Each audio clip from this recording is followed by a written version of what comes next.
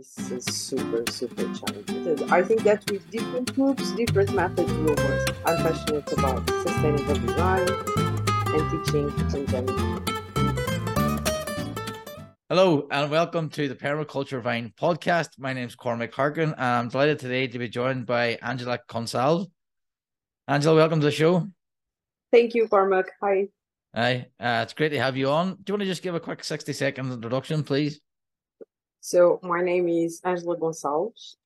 I'm Portuguese and I live 20 minutes from Lisbon in the south side of the Tagus River. And I started studying permaculture in 2010. First, all by myself, and I was self-taught for 2 years. And then 2012, I started studying. I took an introduction to permaculture. Then I did my PDC. Then I implemented projects in urban context, and mainly I created educational programs related with permaculture and all of that. And now today I teach at school still. I try to include permaculture as much as possible in my practice. And I created the permaculture school and I teach teachers at school, and I teach the public in general, like smaller courses, composting, urban gardens. Everything is very related with the urban environment. And this is it. I'm passionate about sustainable design and teaching in general. That's great. We've plenty to cover then today. So let's take it back to the very start. Then you said 2010 you discovered permaculture and you were self-studying for 2 years. How did you find it? How did you stumble across it? Yeah, it's just a friend of mine. She came to my house and she said, "Yeah, I met these guys and they're planting stuff and they're using this permaculture design thing, and it's like you do nothing. Just you don't have to do anything. It's super it's super easy. Where's that permaculture? Yeah, you should look into it. I don't know what it is, but I heard them and you like plants and stuff, so look into it." And then, yeah, I decided to look into it, and I was in a stage of my life where I was transitioning from jobs and houses and everything. I was moving. So I moved to a house with a little plot of land and started experimenting. Yeah, and just researching online, reading stuff and then experimenting, and then reading and then experimenting, watching YouTube videos and then trying something. And it was funny because my grandmother, she used to have a farm, like with animals and everything. She used to have a big farm, and she would just stay in my little plot of land sitting and laughing. Like, "What are you doing?" And she would laugh. It's like, "Come on, don't laugh at me, just teach me." And then, yeah, I started practicing more, and then I decided, no, I need to go study because it's way more complex than my friend Joanna at the time said. You do nothing, and it's super basic. You're just planting stuff and everything is growing. Yeah, that's all right if it's well designed. I want It takes you a while to get there. Yeah, I want to do that kind of permaculture. Just do nothing. That'd be great. Just sit and watch stuff growing. So then you went and done the introduction to PDC 2012, was it? Yeah, there's a teacher here in Portugal, Nuno Belchior, and he was one of the few at the time teaching these courses. So we went to his farm, which is near here where we are, near Lisbon, and he did a 2-day introduction to permaculture, and it was all about soil and worms and lots of worm farms everywhere, bathtubs everywhere filled with worms. And we were super inspired. And at the time, we were living in an apartment, but it had a small plot of land, and it was right in the middle of buildings in the city. And we designed like the whole garden using what we learned in the introduction to permaculture course. But then, yeah, then we just get thirsty, and I've been teaching since 2005 in Portuguese public schools and vocational schools, and I teach adults as well.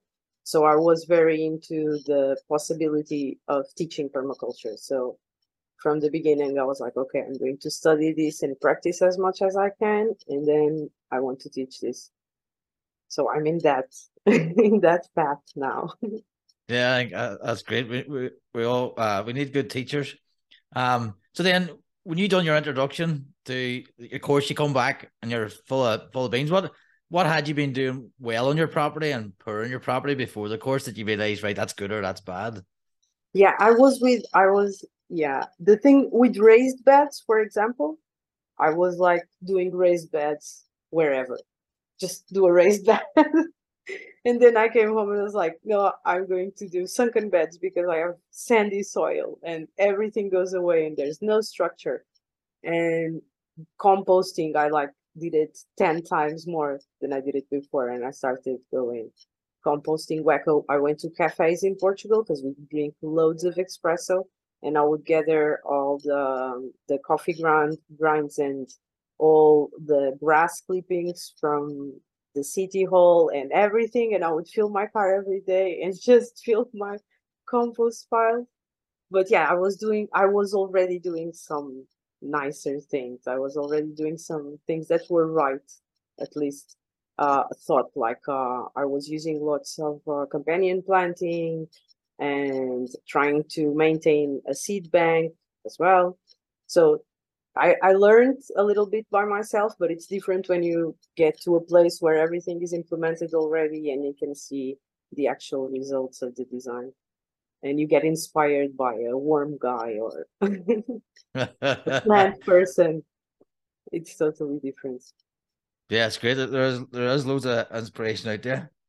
And then, so you done after your training, you done some urban installments then apart from your own Yeah, place. I was living in the middle of a city here in Portugal called Barreiro, which used to be and it still is an industrial city. We have a huge industrial complex, and it's super urban.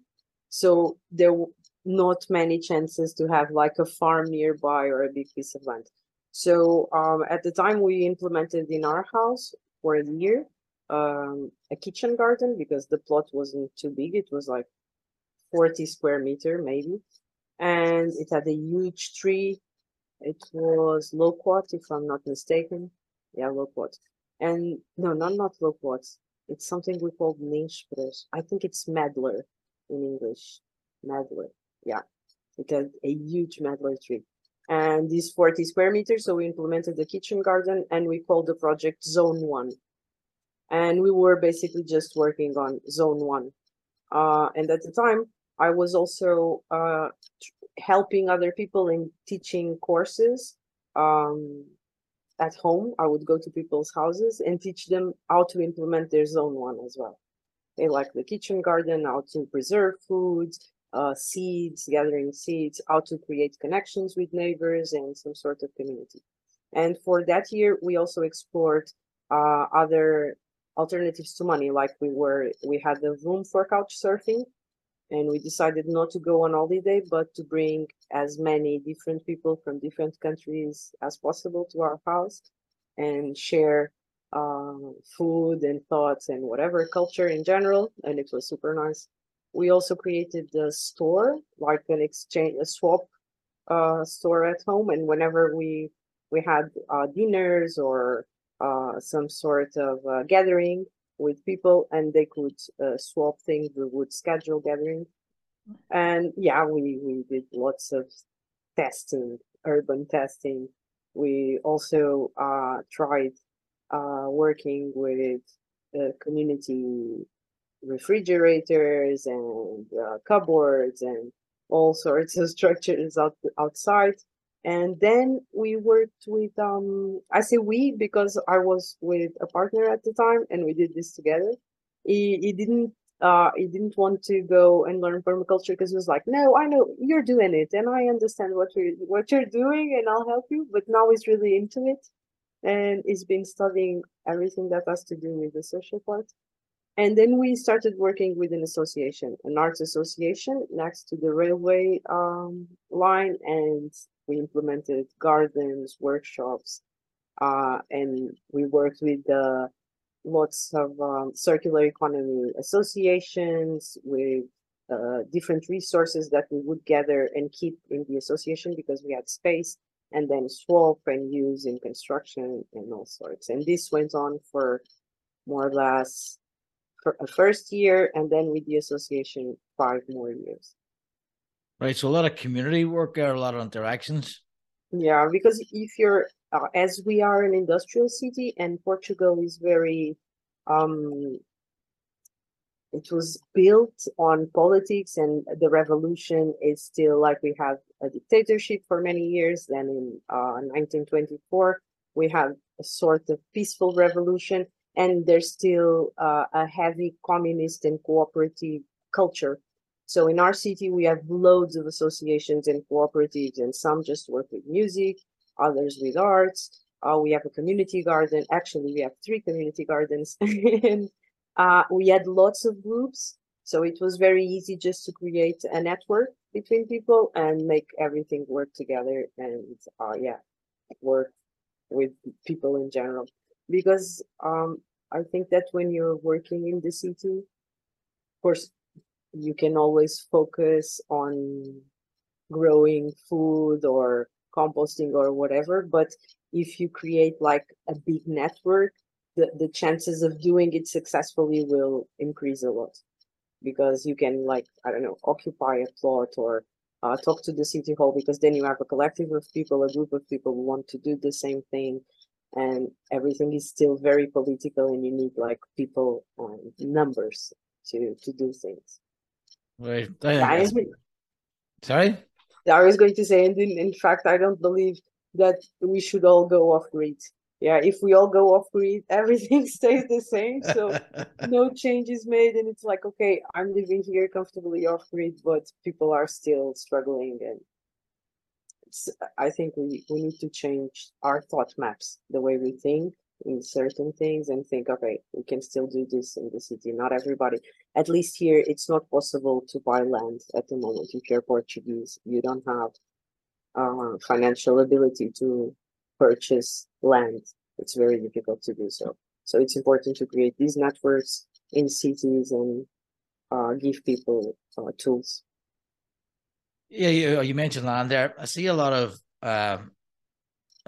English people buying land in central Portugal up in the hills, where it's almost buying entire villages and stuff. And Yeah, that's because yeah, political stuff. Because if you have money, and you can just come and buy land easily, and it's way easier for a British person or a Dutch person to have an amount of money to come here and buy a piece of land. Also, the interior of the country is completely deserted, so no Portuguese wants to live there, because you're far from the hospital, there are no schools, no jobs, anything. So people come to the cities, which means everything is a bit deserted. And older people used to be there farming, but they're dying, most of them. So, and their children don't want the land, don't want to go back to their roots or farm or anything like that. So it's very easy for other people to come. However, imagine if I want to buy a piece of land and it's considered farming land, no bank will give you any sort of loan, sorry, or anything, any money. If it's land for farming, there's no money involved, which means it's super hard for us. Like, our minimum wage is 760 euros. So just to have an idea, it's very difficult for a Portuguese person to have financial ability to purchase land. So that's why, and I'm happy actually, because people who are coming, most of them are implementing permaculture projects, or they're doing something to do with sustainable design, food forests. So all of them, or spirituality or something, all of them are trying to more or less maintain some of our farming traditions and methods, and also culture. I see that most of them want to learn Portuguese, and they have, like, they want to belong. It's not like, okay, we're coming to your country to do everything different. So no, so most of it will still be maintained, even if it's in a different language. Yeah, that's very respectful. I just noticed there's a few YouTube channels that popped up that are quite popular. Yeah. So you're in a big urban environment, doing a lot of community work. For others looking to get involved in community and build that for themselves, would you have any advice for them about where they start? Sorry, can you repeat? So yeah, you're doing a lot of community work in an urban environment, a big city. What advice would you have for someone who wants to get more involved in that, who's in a big city? Where do you start? I think that the most challenging situation in this type of design, and basically I think eco villages as well, is people and decision making. So even before learning how to compost, how to build soil, how to gather and collect water, yeah, it's super important to be able to have tools to uh, make decisions, to make everybody feel heard, to include and integrate everybody rather than segregate. And this is super challenging. It's super challenging. I was in the board of an association for a while. I was part of the general assembly, and it was super. The most difficult thing was not we had 3,700 square meters. It was huge, and the space was not a problem. Like the problem, and not a problem, but the issue to to the challenge was people and tools like sociocracy, dragon dreaming, tools that help groups create a vision and maintain that vision along the way. So these are very useful when working with community, and um, everything that you can use for people care, and everything that you can use to improve those projects. Because then if people are working together, the garden will come and money will come, and all the projects that you may think of will eventually work out. But if people are not, they forget the vision constantly, if they don't feel heard, if they feel that decision making is not fair, everything, if they feel there's not a path, like a clear path and goals, everything just falls apart. So I think, yeah, the most important would be to work with people. Yeah, Make, that's interesting. I like, do you know Paul Wheaton, the permies.com? yeah. He's the benevolent dictator, and it's his rules, and that's it. I Yeah, like yeah, that. yeah. I think I that's like that also model. that's also a method. I think that with Uh, different groups, different methods will work. yeah. I see it like I don't have um, a long-term contract when working at school. So every year I have different groups. Like this year I have secondary, and then I have adults, and then I have foreigners learning Portuguese. So they're very diverse groups. And in with some groups, some methods are better. It will depend on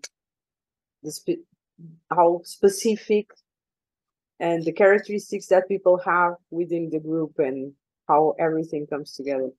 So I think that's a good method sometimes. I'm at school. I'm many times the dictatorship. Yeah. So you Not might. benevolent, just the dictator. It's like we're done. That's The it. word verbs in the past simple, and that's that. So can you tell us about your teaching profession as well, and how that ties into the permaculture? Yeah. So what I'm trying to do is transitioning from teaching at school to just teaching permaculture. So this year I don't have a full schedule. Like I don't work full time at school, and I've been teaching workshops and courses, and I've been participating in permaculture design courses here in Portugal with other teachers. Um, but what I do at school is I try to design the school year according to permaculture design principles, like if it was any sort of design. And then I always try to, as I teach foreign languages, when I have topics that are related somehow to sustainability, to sustainable design, environment in general, or people, I try to include certain parts of the PDC. Which actually, as I work in a vocational school, we have lots of freedom towards the curricula. We have like main goals and main descriptors that we have to follow in terms of content, but then the method we can work around it depending on what the students are learning. For example, some are learning computer programming, others are learning communication and marketing. Depending on their area, on the vocational area, we can adapt. So I've been doing this quite a lot with them. I'm just like teaching them permaculture without them knowing. Sometimes I don't even refer the word because it makes no sense. I would have to explain. But sometimes I do refer the word, and they have to do research projects and everything. And we try to, whenever the school has a space for it, I try to work at the garden with them, because we have lots of schools with gardens here. Or try to work with seeds, for example, or always include some sort of activity that has to do with sustainability and permaculture. Yeah, in the future, I'm planning to open a bigger permaculture school, like an institute, and teach permaculture design courses and train teachers in Portugal. And yeah, that's ahead in the project. Well, we always need a big vision to see where we're going. Yeah. I think that's class that you're teaching permaculture by stealth and just planting some seeds in there. And do you find that the students go away and say, "Oh, what is this? I want to know more"? Yeah, it does happen. Some of them are very interested, and they kind of see there's not like a defined future for them. They're like, okay, we're finishing secondary school, then maybe we're going to university, but then jobs are like, and then we're going to work full time, 40 or more hours a week. So they're very open to alternatives and other ways of seeing things. And it's actually easy.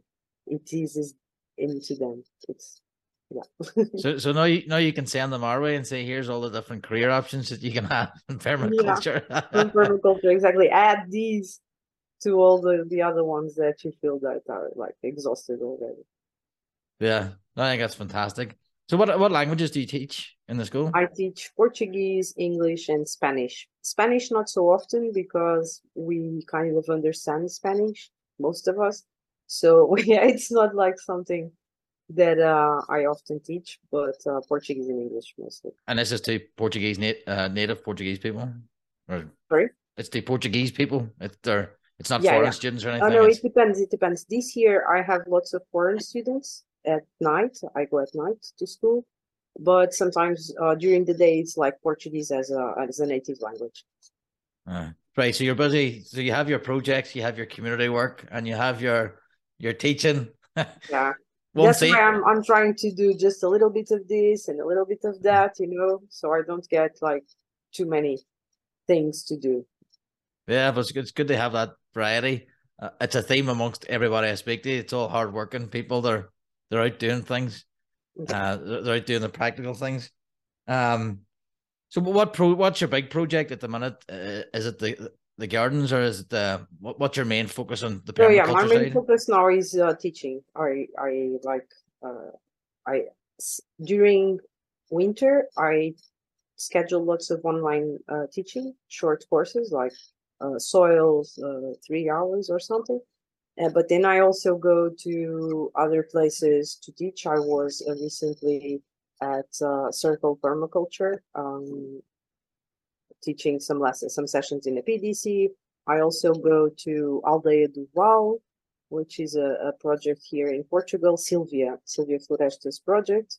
And I teach some sessions of the PDC as well. And I teach workshops around latest project, which I'm super excited is I've been teaching at school, teaching teachers how to implement school gardens and using permaculture design.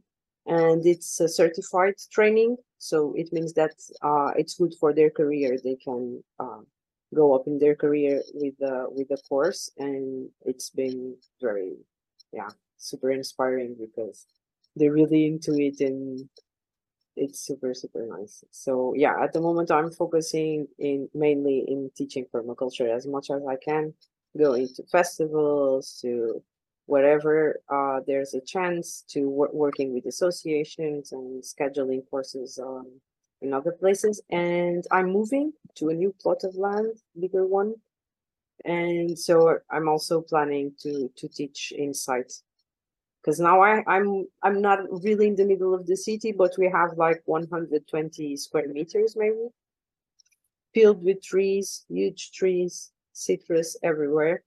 But we're moving to a bigger plot of land, and in that place we will have space for courses. Right, so it'll be in-person workshops. Yeah, mainly workshops, because it's still not big enough to teach a PDC and to provide the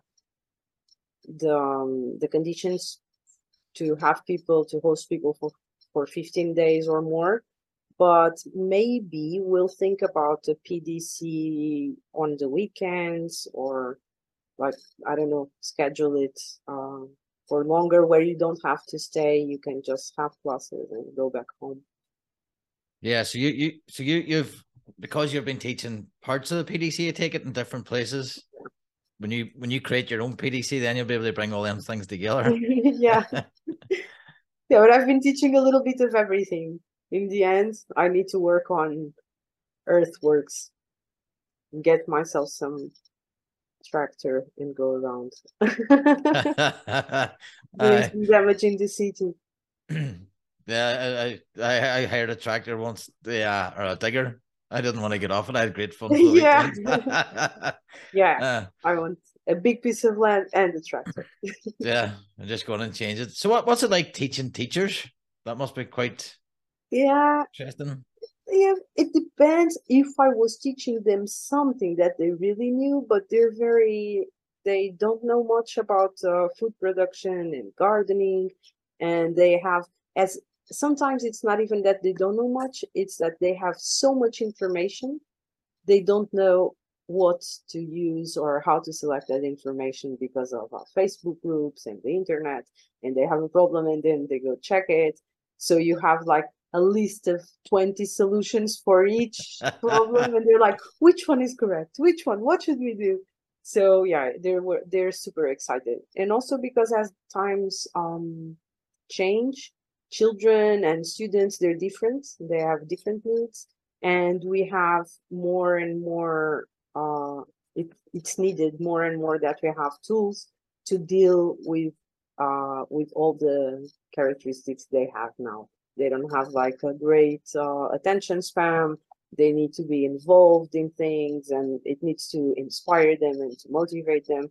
So the garden presents itself as a tool to, you can use whatever subject you want. You can go from maths to even Portuguese, like secondary Portuguese, which is mostly literature. You can use lots of content just while working with the garden. So they're usually super excited, and they're not difficult students. The fact is that they're the least behaved people when they're learning. They're way worse than students, way worse. And they admit it. They're like, oh, come on, we're free now. We don't have to be in control. So yeah, it's super fun because of that as well, because they see it as a relaxing moment, but they're super motivated. And yeah, it's been a rewarding experience. So it's like gamekeepers turned poachers then. Yeah. So yeah, you mentioned the future there. You want to run your own PDC. You've got the place. Any other plans for the future? No, yeah, I think I don't. I like teaching, and I kind of decided I wanted to be a teacher when I was like 10, 12. I just didn't study science because maths was really difficult. And I was like, no, I don't want to go through this. And languages were always very, very easy. But then, yeah, later on, I studied lots of biology and geometry and all sorts because I needed it for permaculture. And I don't see myself doing consulting or many big projects, but mainly working with education till I can. So I would like to have the space to do it, and be able to create a small school dash institute and gather, yeah, have teach PDCs, work with the Erasmus project, because we have lots of people coming through the Erasmus project to Portugal. and you can reach younger generations and people that just like from 18 to 30 years old, which is an important stage because you have to make lots of decisions in that stage of your life. And I'll try to spread it as much as I can, like mushrooms. Yeah, I think that's great. And is there anything else you'd want to bring up that we've missed? Yeah, I don't know. Yeah, I think that now it's getting more mainstream in Portugal, so there are many opportunities for, I don't know how it is in other countries. I've seen that in Spain, it's also the movement is getting more attention. And in Portugal, you already have some courses at universities that have a permaculture component, which makes it easier to just go around and teach in different contexts, not just private courses. And yeah, I think it's super important to give people these tools and show them another way to do things, because also the consumption that we're seeing nowadays, and the fact that we're always connected with mobile phones and everything, is having like consequences in younger generations, and we don't even know what the consequences will be when they're 30 or 40. So it's already scary enough. So I think that it's important to do something to balance that that equation, because it's getting very, very imbalanced. Because yeah, you have lots of addictive behaviors in teens, and the mobile phone itself is super addictive, and social networks and everything. So it's important to start seeing things in a different way, and also providing people with tools, just different tools that they weren't taught, because still no one is teaching you how to produce food at school. This is fairly recent here in Portugal. We have something called eco schools, and they're implementing these projects, but it's not like something which is widespread. So it's important. Yeah, I think it is. And particularly I seen a post the other day. It was basically says, no, your basic survival is to grow food. They don't teach that in school. Yeah. They don't teach you how to run a business in school. They don't teach you all these things that make you independent. They don't teach you. And then you're thrown out when you're 18. Go to the job market. But as I've learned now, it's like Even they trying to don't, yeah, they don't even teach you how to deal with your emotions. Going back to people care, which is like your basic, like your software. Your software is emotions, and that is not even taught from ever. And sometimes you're an adult and you're struggling in situations just because you can't cope with everything that's running inside. So yeah, I think that's the maximum. Uh, the more tools we can give people and we can just spread knowledge, is the better, because yeah, we need some sort of shift. yeah, and just from uh being in the garden, it does change your energy. It just changes yourself, and teaching people how to do that, and it's productive. There's so Yeah. many benefits, and then when you put on, then you take your permaculture and the how you frame your lifestyle as well. I think it's great that you're using that in the teaching and teaching the foreign language or teaching language as well. I think that's Yeah, great. for a while I used to have like a notebook with, in the first page there were all the principles, and I would remind myself daily of, like, I had home greens, and then I had some of bills as well, and I would like, okay, okay, okay, this is let's just, I think we can shift it Yeah, in. and it's good. So you can apply the 12 principles to anything. I did see a post by a friend of mine who he's an English coach, and as well he puts permaculture into his coaching as well. His English coaching, so it is getting out there, and I think it's we just need to keep talking about it and keep putting it in people's Yeah, yeah, brains. yeah. This, you talk about it so much that it becomes mainstream, and it becomes something like no longer a weird word that you have to define. It's like, what? Mama, what are you talking about? Well, that team, I don't know if it's scissors. The last two or three people I've interviewed mentioned the same thing. of the sometimes the word gets in front of what's behind it. Yeah. So teaching it by stealth, not actually mentioning the word, but just throwing it in there again. And, oh, by the way, this is what you're doing there. Yeah. This is the difficult word. Yeah, and as well, sometimes people take the word and think this is what it is. It's nothing else. It's like it means different things to different people, and Yeah, it's we have different boxes, all of us, and yeah, sometimes it's very difficult to expand the box or to like, shape it somehow. So yeah, I think that's what you were saying. Just talk about it till everybody knows what it is, or at least has some sort of, because also you can see that, okay, I see them every year. These teens and kids, they're super disconnected with some things and they're struggling with other things, but they also have a sort of conscience that we didn't have before.